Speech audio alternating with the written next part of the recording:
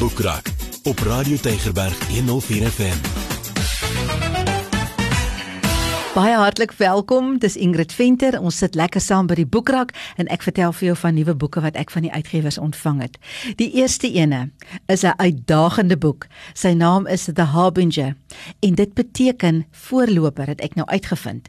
Dis The Harbinger 2, want die eerste weergawe is al uit en dit het groot opspraak verwek en hierdie ene gaan nou nog 'n bietjie verder. Nou hy sê, en die skrywer is Jonathan Chan en hy sê, al hierdie goed wat nou gebeur, is dit tekens en is dit waarskuwings vir dinge wat kom en hy praat baie oor misteries en goed wat kom in terme van die eindtyd en is die eindtyd naby en is die oordeel naby, hoeveel tyd het ons oor ensovoorts. Nou moet ek sê, ek het al 'n onderhoud op televisie gesien met Jonathan Chan waar hy verduidelik het hoe hy sy boeke skryf en hy het gesê hy sit letterlik in Heilige Gees deponeer al hierdie inligting vir hom. Hy doen ook baie navorsing en hy is ook die ou wat The Oracle geskryf het wat ook 'n baie opspraakwekkende boek was. Nou, in hierdie boek gaan jy nou goed lees en ek gaan dit vir jou in Engels lees want dit is te moeilik vir my om dit te vertaal, ek is bang ek doen dit verkeerd. Hy ontsluit hierso. Hy sê, discover the signs and manifestations that have appeared in America and the world up to this very moment and what they reveal about the future. Unlock the mysteries of the gate, the book of days, the image, the judgment tree, the children of the ruins, the shakings, the plague, the mystery ship, the western terrace, the day of the watchman, and learn the keys, the hope, and the answer. So mense sê, as jy hierdie boek gelees het, dan kyk jy anders na die wêreld. So verwag om absoluut oorweldig te word deur hierdie boek. Ek het 'n bietjie begin lees, ek moet sê, dit was nogal vir my moeilik om dit te lees, maar jy kan dit gerus vir jou aanskaf, veral as jy hou van hierdie tipe boeke, as jy hou van Jonathan Chan se werk, kry hom gerus vir jou. Struik Christelike Uitgewersmaatskappy is die uitgewer van hierdie boek. Dan het ek 'n boek gekry van T D Jakes. Die boek se naam is When Women Pray en ek moet sê is nogal so 'n mooi omslag. 10 Women of the Bible who changed the world through prayer. Hy sê ons lewe in 'n tyd waar vrouens verskriklik baie invloed het in die manier hoe hulle dinge doen en veral as hulle begin bid. Hy sê daar is soveel krag in gebed en dit is so belangrik in hierdie tyd waarin ons lewe en ons moet mekaar herinner dat ons op ons knieë moet bly want dit is waar dinge begin gebeur. So in hierdie boek deel hy stories van 10 geesvervulde, ek wil amper sê prayer warrior vroue van die Bybel, om net 'n bietjie te illustreer hoe 'n vrou wat bid dinge kan verander, hoe haar lewe kan verander en daai krag wat in gebed is. So dit is ons lekker om so iets te lees, net dit is bemoedigend, dit inspireer jou en dit herinner jou net weer aan die krag wat daar is in gebed en dat daai krag ook joune is. So dit is T D Jakes, When Women Pray en dit word uitgegee deur Struik Christelike Uitgewersmaatskappy. Ek het 'n pragtige roman gekry. Die boek se naam is Olga, is geskryf deur Bernhardt Schlink. En ek dink dit is 'n vertaling. Ek kon nie nou 100% seker maak nie, maar ek dink dit is 'n vertaling. Dit gaan oor Olga. Sy is 'n weeskind. Sy is grootgemaak deur haar ouma in 'n Persiese klein dorpie daar rondom die draai van die 20ste eeu.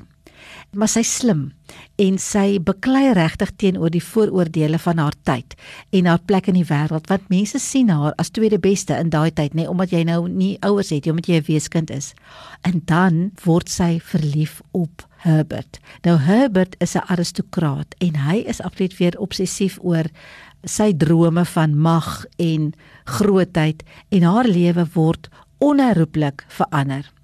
Maar dit is nie maklik nie, kom ek sê so, want daar gebeur baie goed in die politiek ook, jy gaan lees, hulle liefde loop so hand aan hand met die Duitse geskiedenis.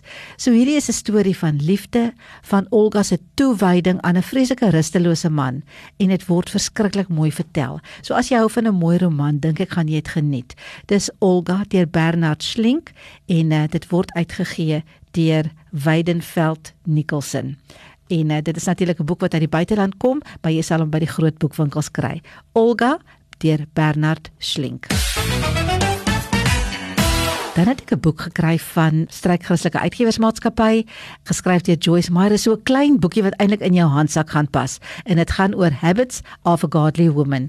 En wat sy net hierin sê, is sy sê ons het almal gewoontes, en party is goed, party is sommer net doodgewone gewoontes, soos tandeborsel en aantrek en so aan, en koopie kos, en ander is gewoontes wat jy eintlik graag wil afleer, soos om jou naels te byt, byvoorbeeld. Sy sê, maar dan is daar ander gewoontes wat ons moet aanleer, want God, hy begeer dat ons eintlik daardie gewoontes sal hê, want dit is die gewoontes wat ons in 'n nabye verhouding met hom hou, en dit is soos om die woord te lees, om te bid, om te vertrou, the habit of joy, the habit of peace, the habit of positive thoughts, en so noem sy 25 van dit, om die waarheid te sê 24, en by die 25ste hoofstuk gee sy vir jou 8 praktiese maniere hoe jy hierdie gewoontes kan aanleer. So dit is nou Joyce Meyer vir jou dag, Habits of a Godly Woman, deur Joyce Meyer, uitgegee deur Stryk Christelike Uitgewersmaatskappy.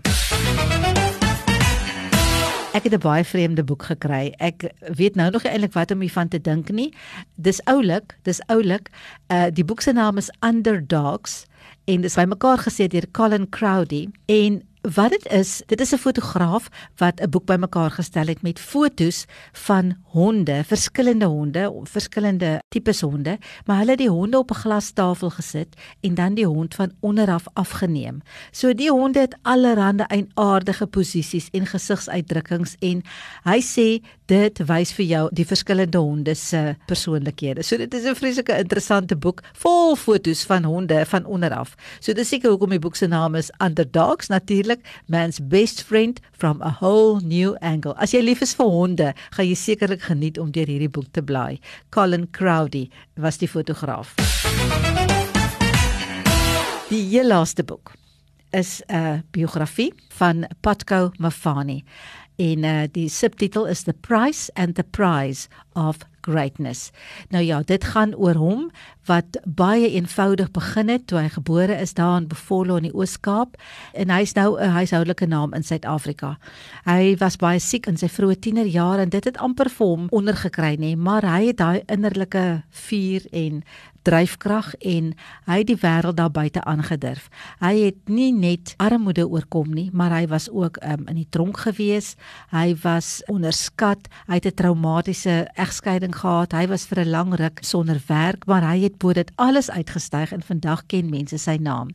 En hy is 'n bekende persoon. Putco is ook die voormalige onderhoof wat sy radioloopbaan begin het by die destydse radio se Sky, en waar hy die grootste ontbytprogram in die land geanker het, en hy was natuurlik ook Kaiser Chiefs se PRO. So as jy meer wil lees oor 'n merkwaardige man se lewe, Putco Mafani, The Price and the Prize of Greatness, en dit word uitgegee deur Tafelberg.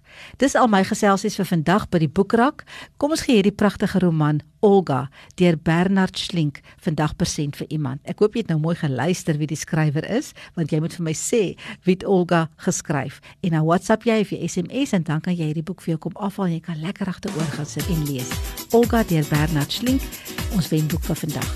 Dit is my geselsie by die Boekrak vandag. Volgende week maak ons verseker weer so. Van my Ingrid, totsiens.